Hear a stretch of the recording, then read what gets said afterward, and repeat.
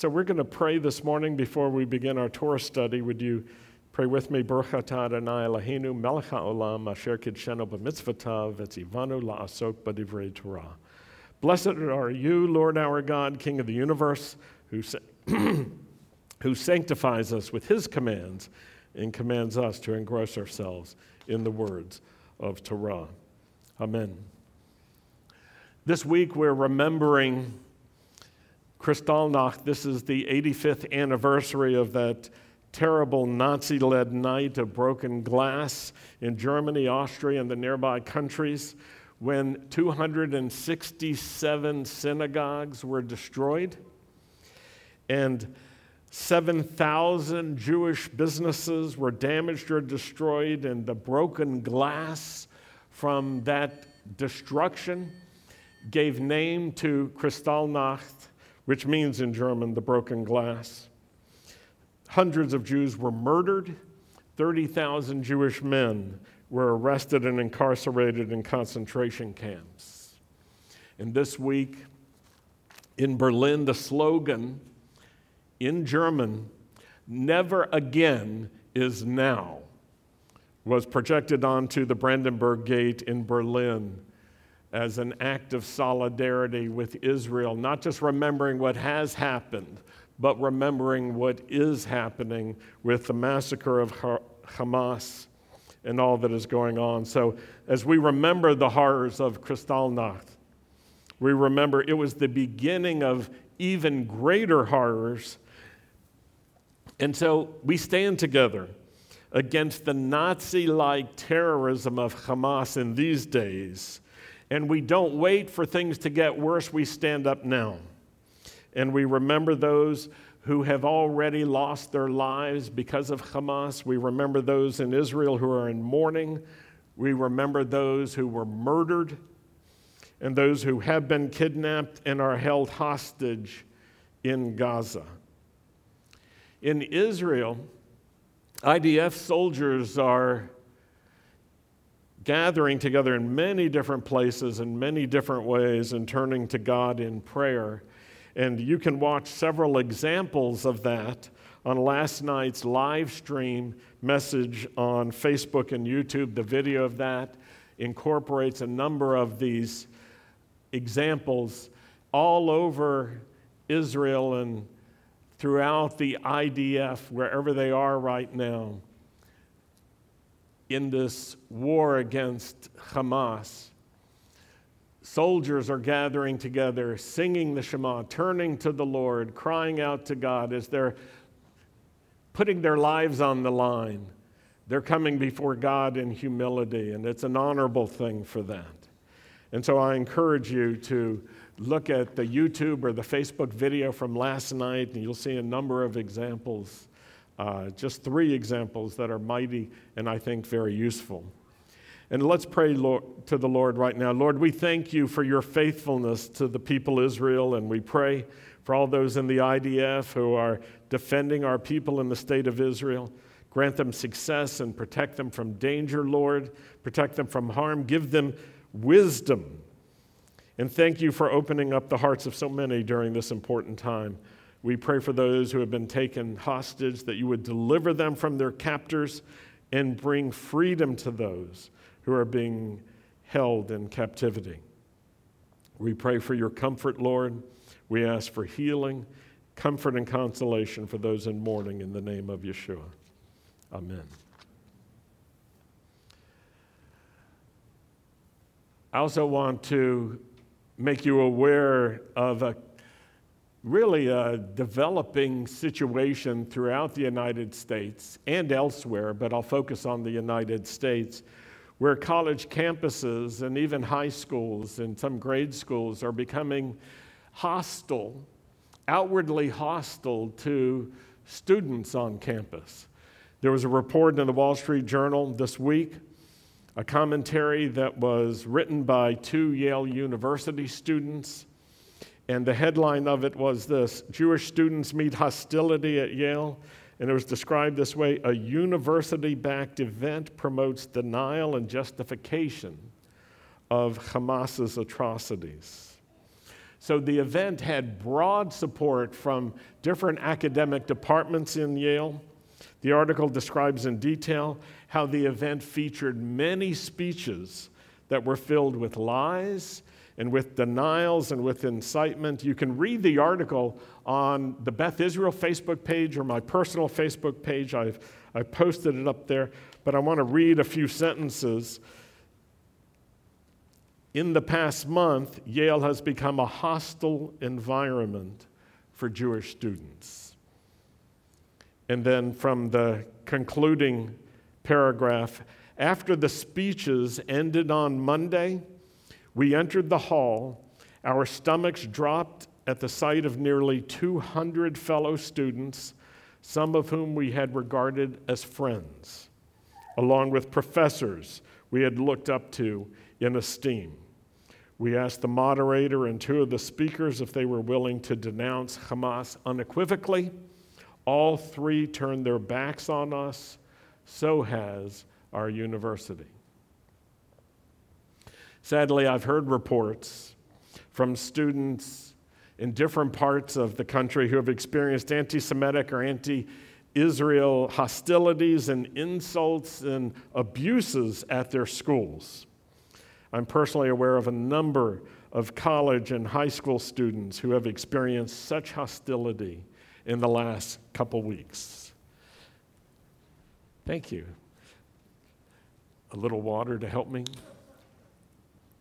I actually have some, I just haven't stopped to drink it. I need to. Actually, a cup of hot tea would be delightful, but that's when I'm at home.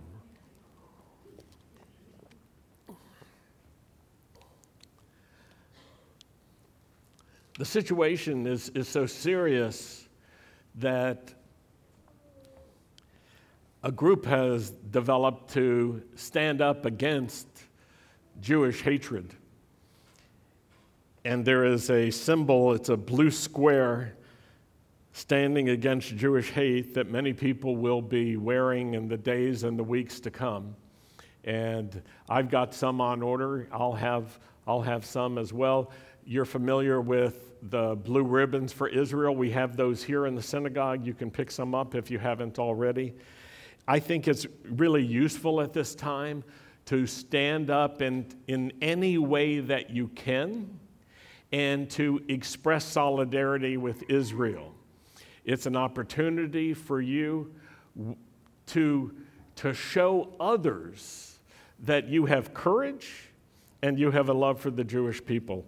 And I think it's really important as well to touch base with Jewish students of all ages and to see how are they doing, how are they experiencing campus life in these days.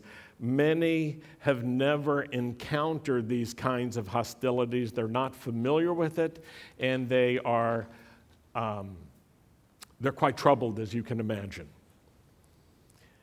I also want to take a moment to thank everyone who has written us or texted or emailed or spoken to us and expressed solidarity and concern and support. It makes a difference. I've talked to many Jewish people in many different places, and one of the things that is touching and important is just to know that other people are concerned. And even if you don't know what to say, folks, check in and ask and see how people are doing. And better to say something than to do nothing. And that's why there's a meme out there that says, if you ever wondered what you would do in the 1930s and the 1940s, it's what you're doing right now. That's what you're doing. So I would encourage you, be strong, stand up and be courageous and do anything that's decent and honorable, if that makes sense. And I want to talk to you about how we might prepare ourselves, because I believe that this is a time when we need to have some understandings that help us respond to difficult questions or even to bad information and bad ideas that people have. So moving forward with a Kadima attitude at a time like this means that we keep faith with God and with God's promises, and that also means that we need to know when to act and when to wait. And I want to take our remaining time to look at the life of Abraham and Sarah and learn from their experience, because the readings for this time, this week, and the weeks leading up to this, I think are remarkably timely in preparing us to face some of the challenges we have in these days. So I want to do some review by turning to Genesis 12 and reviewing some recent readings, and to look carefully at the first two verses in Genesis chapter 12 and pay attention to the question, who has to act, Abraham or the Lord? So this is sort of like a pop quiz, but it's an open book pop quiz, and it's actually a very easy thing to recognize if you just read slowly and carefully. Now the Lord had said to Abraham, Lech lecha, get yourself up and go out of your country, from your family and from your father's house, to a land that I will show you. I will make you a great nation, I will bless you, and I will make your name great. Be a blessing. Get yourself up and go out. How do you say that in Hebrew? All together? That wasn't all together. That was a handful. Lech lecha. Say it with me. Lech lecha. Who must do the acting? It's very simple. The Lord says to Abraham, Lech lecha, you get up. You got to get yourself up. So then God says, I will make you a great nation. And who is going to act? The Lord. It's not just you will become a great nation. The Lord says, I will make you a great nation. Right before that, the Lord said, you go to a land that I will show you. So that's an interesting one, because there are two parts to that. Abraham has to do something, and the Lord has to do something. Abraham doesn't know the destination, the Lord does. But Abraham has to get up and he has to go out. He has to be moving so that he can go and he can be directed. So that's an interesting combination.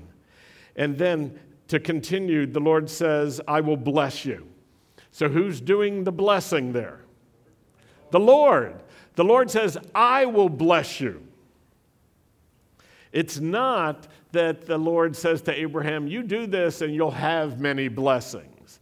The Lord says, I will bless you. And then the passage says, I will make your name great. So who's going to do this? I heard people on this side and people on that side. I couldn't hear one of you in the middle. The Lord, yeah. Come on, get together. Open your mouths and say something.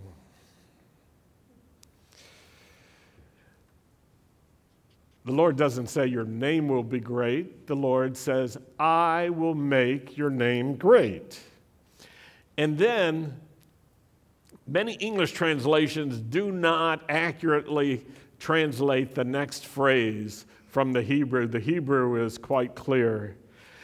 Many English translations say, and you will be a blessing. How many of you have that in your English Bibles? Mark through it. This is one time when it's good to write in your Bible and to fix it, because it doesn't say you will be a blessing. And even the word shall doesn't capture it, because people in America today don't know what shall means. And it's like a synonym for many people for will, as if it will just happen. It's a future tense.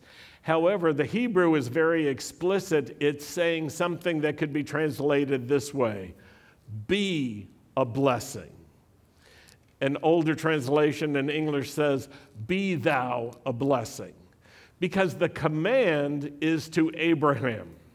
And so when we ask the question, who must act, it's Abraham. Abraham needs to act in a way that is a blessing to others. So the Lord says, Lech lecha, you get up, and then the Lord says, you go, and I'll show you the land to go to. That's joint effort. And then after that, all the blessings that are described follow after the instruction for Abraham to get himself up and out. And that is the way that many blessings from God actually work. They're held in escrow until we act faithfully according to the Lord's instruction. And then when we do, God releases them to us in his perfect timing and his perfect way. So notice this, that some of the promises require that Abraham takes human initiative in action, and some are God's alone to fulfill. So this helps us recognize a tension, because there are two traps. One trap says it's all up to God. And you know what that also means? I'm not going to do nothing. I'm not doing anything. And sometimes that's even hidden in a super spirituality. If someone does something that is good and it produces good results, and you thank them and they say, well, it was the Lord. And there is an element of truth to that, but it misses something when it becomes a super spirituality that says, well, really, God did everything. But God doesn't do everything. Somebody put it this way, God makes trees, you've got to make a table. So there's an extreme that says it's all up to God, and there's another extreme that says it's all up to me. God's going to do nothing, I'm going to do everything. And my advice to you is those are traps. Stay out of those traps. If you recognize those are extremes, then you can avoid the extremes. One of the mindsets that leads people to go into this extreme way is they think there's one way to respond to every kind of situation. And so they pick one spiritual path, but God doesn't work that way. He has many ways that require an interesting combination of will, initiative, God's leadership versus our initiative. And so there's a challenge. There are promises from God that are not so clear, and we have to sort through when we need to wait on God and for him to act and when we need to act. Have any of you ever been in that situation where you weren't sure what you should do? Should you do something or should you wait for God to do something? In fact, sometimes we are tempted to act when we need to wait, and sometimes we are tempted to wait when we need to act. I call that the not ready syndrome.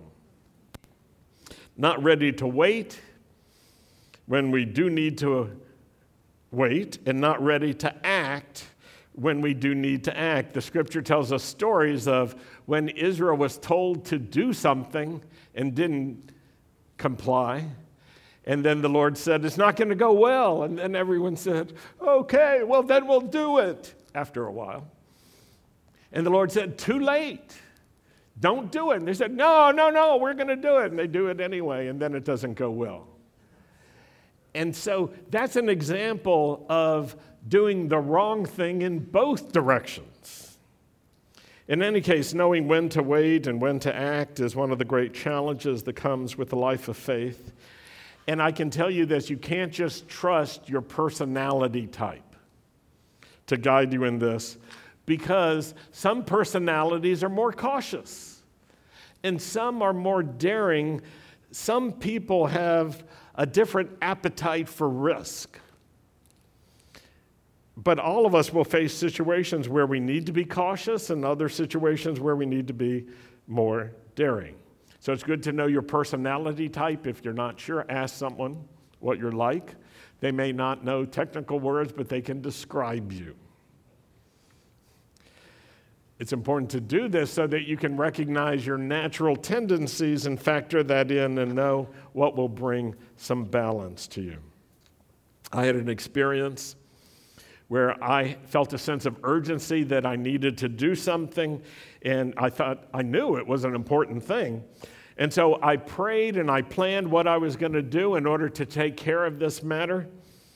And then I had a thought after that, before I acted. I thought, I'm going to talk to my wife, Sandy, and ask her what she thinks. And so I asked her, and here's what was interesting. She had wisdom that I did not have about how to act, when to act, and what to do and what not to do. And so as a result of that, I took her counsel, and I felt a sense of urgency.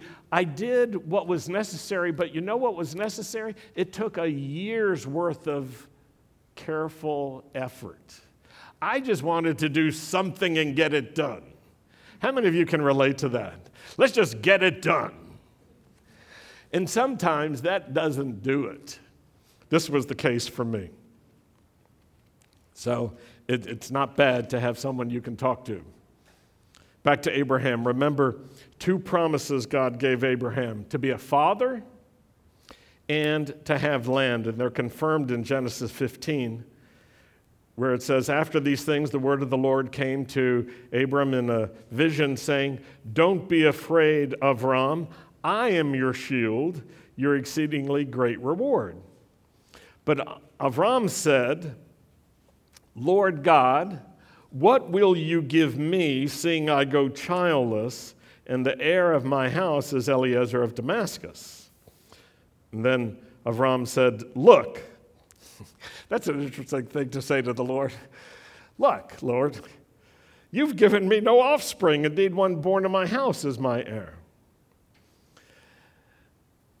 So Abraham is talking very clearly, and he's holding on to the promise, but he's honestly saying nothing has yet happened to visibly fulfill the promise.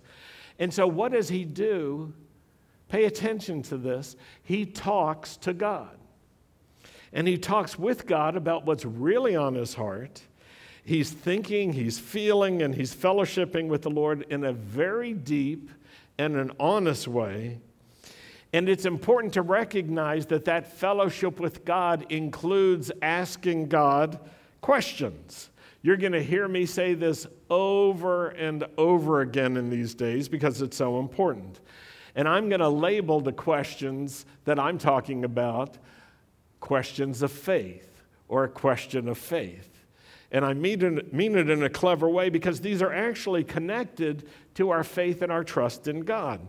They're good questions. And sometimes they're expressed as Abraham did, as a question. Sometimes they're expressed as a statement. He made both. And I think when Abram talks to the Lord responds as if he's saying to Abraham, that's a good question. Or, you're raising a good point, Abraham, or even excellent point. Because these good questions are directed to God. They're so useful. They were useful for Abraham. They're highly valued in the Jewish world, and they are useful for us. They are not useful for people who believe in blind faith, faith that asks no questions. The Jewish people aren't inclined to that. We're filled with questions. Let's follow the text, verse 4. And behold, the word of the Lord came to him, saying, this one, Eliezer, shall not be your heir, but one who will come from your own body shall be your heir. And then the Lord brought Abraham outside and said, look now toward heaven and count the stars if you're able to number them. And the Lord said to Abraham, so shall your descendants be. So God confirms the promise, and he says, you will have a son. and you'll have countless descendants. So that means your son will have children as well, and so on. And verse 6 says, Abraham believed the Lord, and the Lord accounted it to him for righteousness. That is such a great example. Believe God. You can say it really simple and straight. I believe you, God. Sometimes when I don't know what's going on, I go to the Lord and say, Lord, my eyes are on you. I don't know what to do. I don't know how to understand this situation, but I trust in you. I believe you, God. And so I want to encourage you, trust God, and don't let the waiting time take the faith out of you. Verse 7, and then the Lord said to Abraham, I am the Lord who brought you out of Ur of the Chaldees to give you this land to inherit it. And so the Lord says, I brought you out for a purpose. He had a clear promise, I'm going to give you this land to inherit it. Verse 8, and he said, this is Abraham's response, Lord God, how shall I know that I will inherit it? That's another example of a good question, a question of faith. He asked the Lord this honest question. It's not the question of unbelief. It's a question of faith. Some people don't know the difference. Some people have never expressed a question of faith to the Lord. Faith keeps trusting and keeps asking in prayer. Faith keeps trusting the Lord and keeps asking the Lord and keeps asking questions to the Lord. Unbelief is different. Unbelief does not trust the Lord. Unbelief often silences your dialogue with the Lord. Unbelief may cause you to ask questions of other people, but not of the Lord. To ask the air, the atmosphere, what's going on, but not to ask the Lord. Sometimes if you direct your questions to the Lord, you'll get an answer. If you talk to the clouds, you'll get nothing. Let's keep going through the story. So eventually, Sarah has the idea that her servant Hagar should be her surrogate and will conceive a child for her with Abraham. Abraham agrees with the plan, and indeed Hagar gets pregnant. She gives birth to whom? Ishmael. Notice one thing. Neither Abraham or Sarah ever confirms this plan with the Lord. And it seems to me that the Lord doesn't intervene. And it seems to me that the Lord is actually quite tolerant of our own initiative, especially when it's intended to accomplish something which God has promised and when it seems reasonable to us. But remember this, God does desire that we use our intellect and we use our will in service to Him. But here's the situation. Now Abraham has a son, Ishmael, who is not the son that God was promising. And then the Lord clarifies something. Sarah herself will conceive and give birth to a son. And this son is the one that God was promising. And so we could say that Sarah and Abraham tried to use their human power to fulfill God's promise. That's what Galatians chapter 4, verse 23 says. I like the New Living Translation. It captures the nuance of this very well. It says, Ishmael, the son of the slave wife Hagar, was born in a human attempt to bring about the fulfillment of God's promise. But Isaac, the son of Sarah, the freeborn wife, was born as God's own fulfillment of his promise. But be careful, Mishpacha, because God does not condemn Sarah or Abraham for this. They were still believing God would work. And in their own minds, they were convinced that God could work as Sarah had figured out.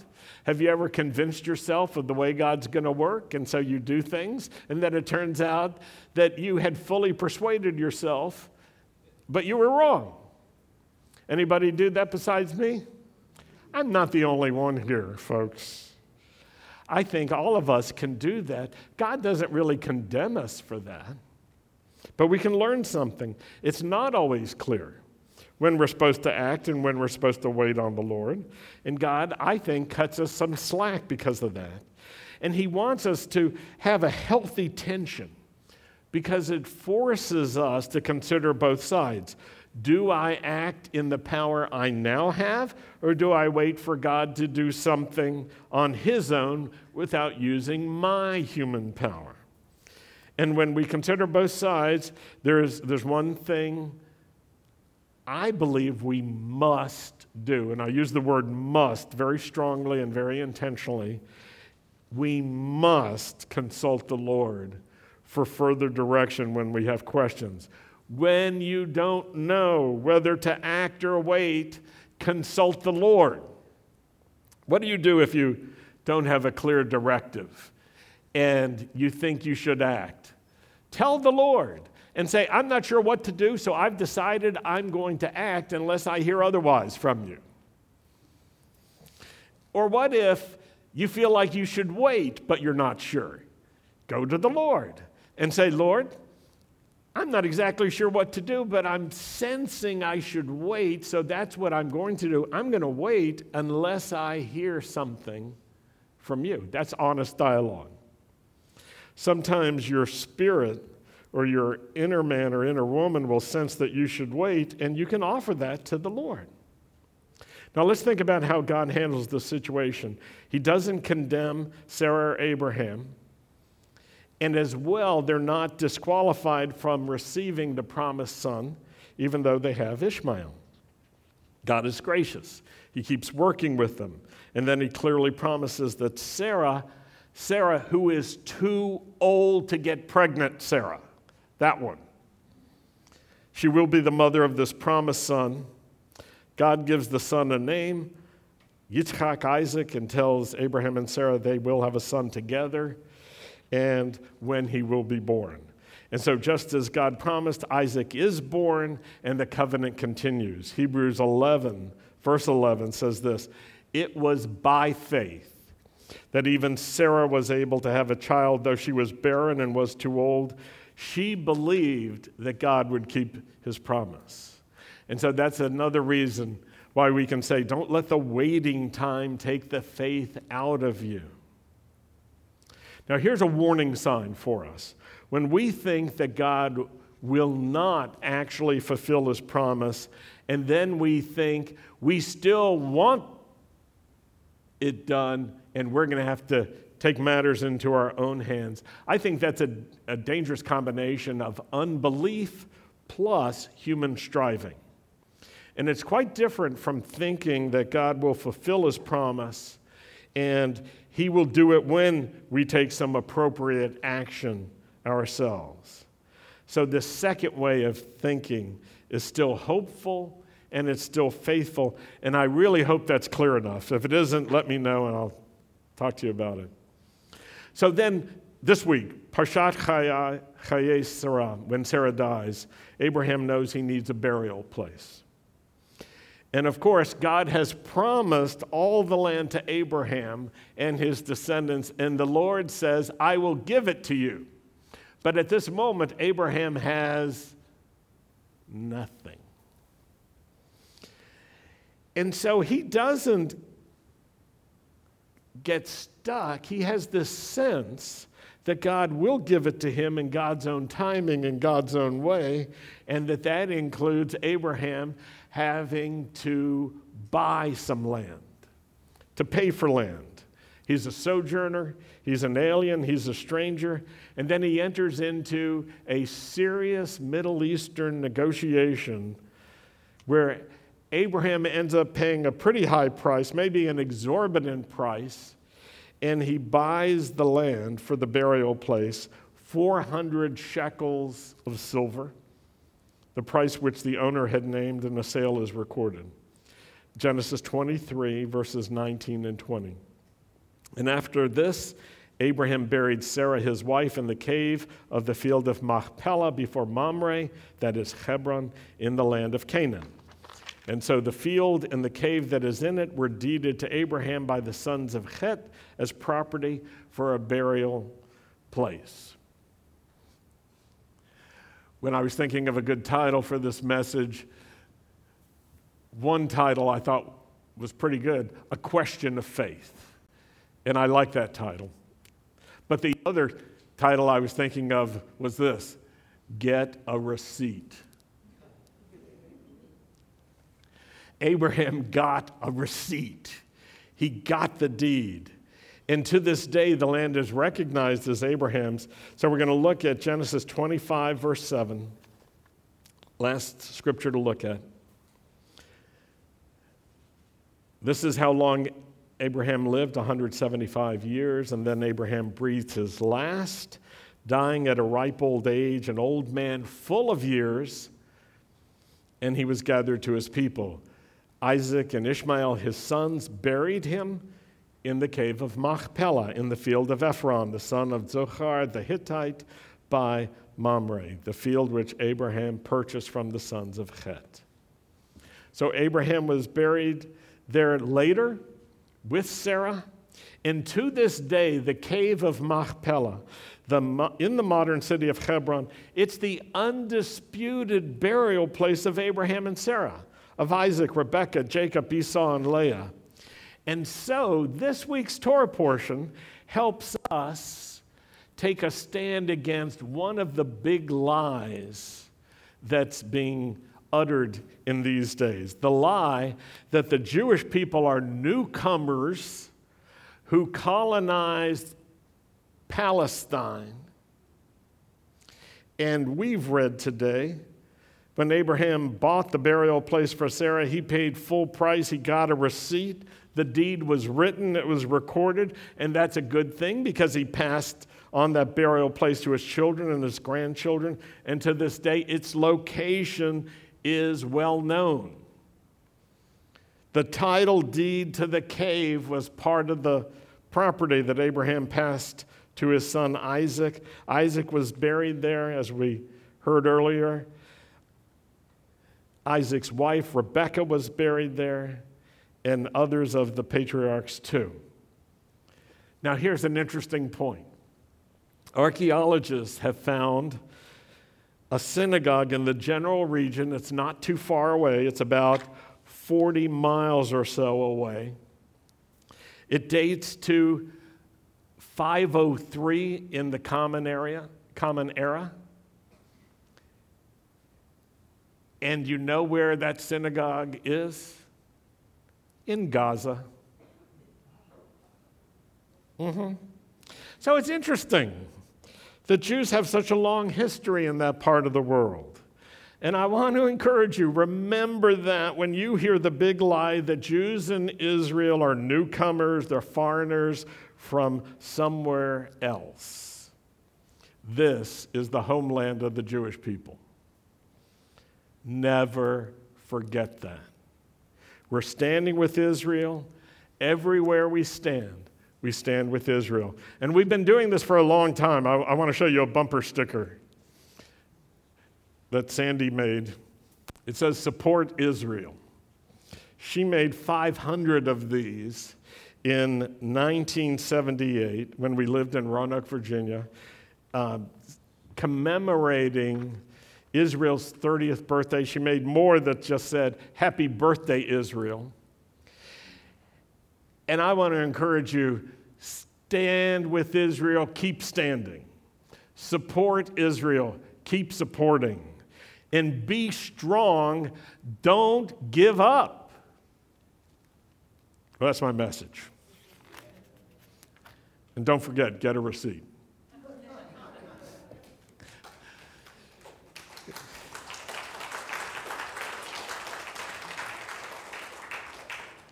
We're going to close with Aaron's blessing right now. So would you please rise?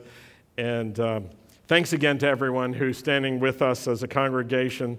Thanks for your faithful giving, your generosity, your cheerfulness, your consistency. Thanks to everyone who is participating in the special offerings above and beyond your tithes for the Israel Emergency Fund.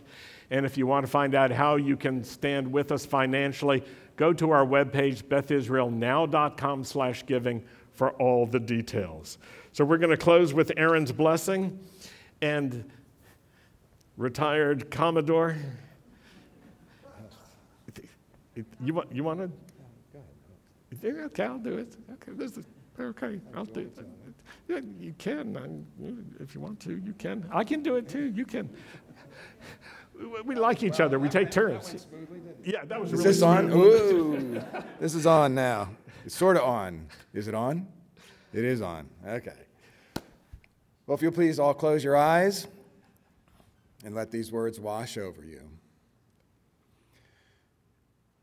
May the Lord bless you and keep you. May the Lord make his face to shine upon you and be gracious unto you. May the Lord lift up his countenance upon you and grant each and every one of you his peace. Yivarecha Adonai v'yishmerecha.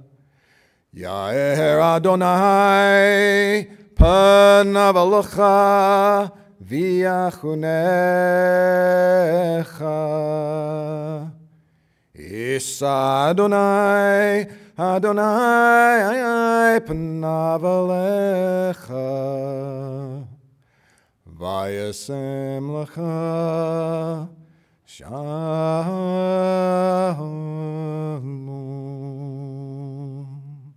God bless you.